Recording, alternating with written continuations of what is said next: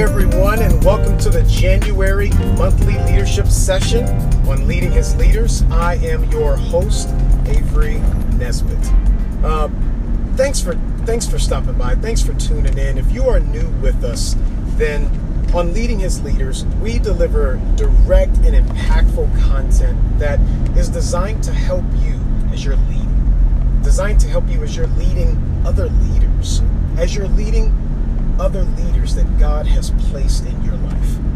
If you're returning, then welcome back. Because of you, we're on our second year, and it is going to be a fantastic year. We're going to try some new things this year, and just a reminder, as we post, remember to share what we're talking about, what we're learning about. We want as many people as possible to grow in their leadership of leading His leaders. So it is January 2018, and we can talk about anything, but what I believe is one of the most fundamental aspects of our leadership is your ability to create a healthy culture. And I'm not talking about just a national culture or an ethnic culture. I'm talking about a leadership culture. And organizations take on cultures, and we've all been in good ones, and we've all been in bad ones. We've been in great organizational cultures that are inspiring and motivating. But we've also been in bad leadership cultures that are stifling and judgmental. But what we often do is we set these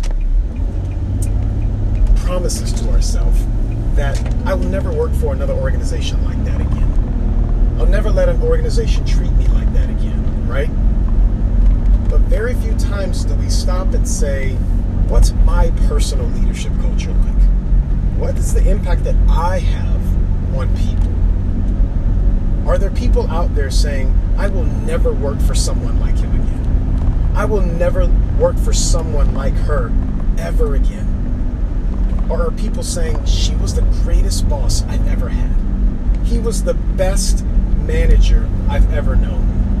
What is the personal impact that you have on someone you lead?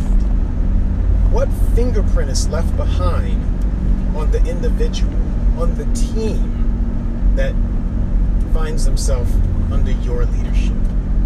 That's what makes up your personal leadership culture. It's not a product of who you want to be. It's a product of who you are. Your personal leadership culture is the sum of all of your values, all of your beliefs, all of your interactions, all of your responses.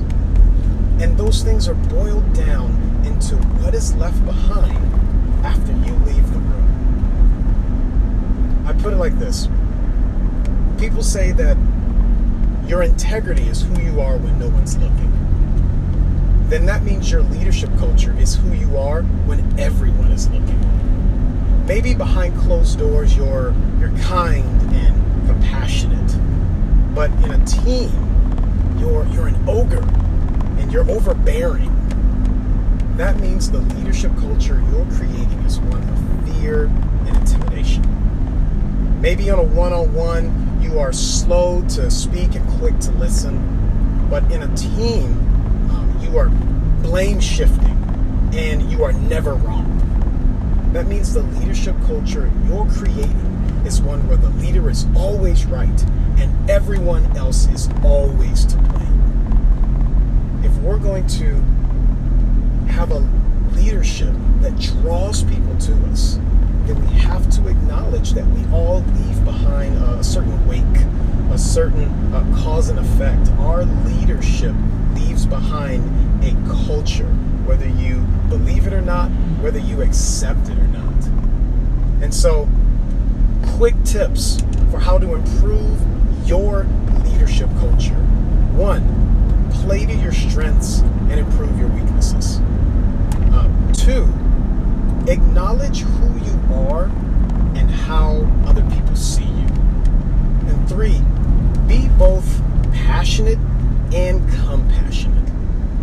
Follow those steps. Allow yourself to improve who you are, and your leadership culture will improve. And I'll just leave you with this final thought.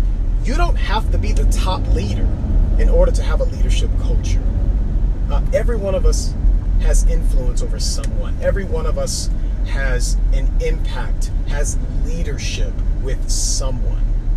And don't be fooled. Your personal leadership culture is directly connected to how your leaders see you.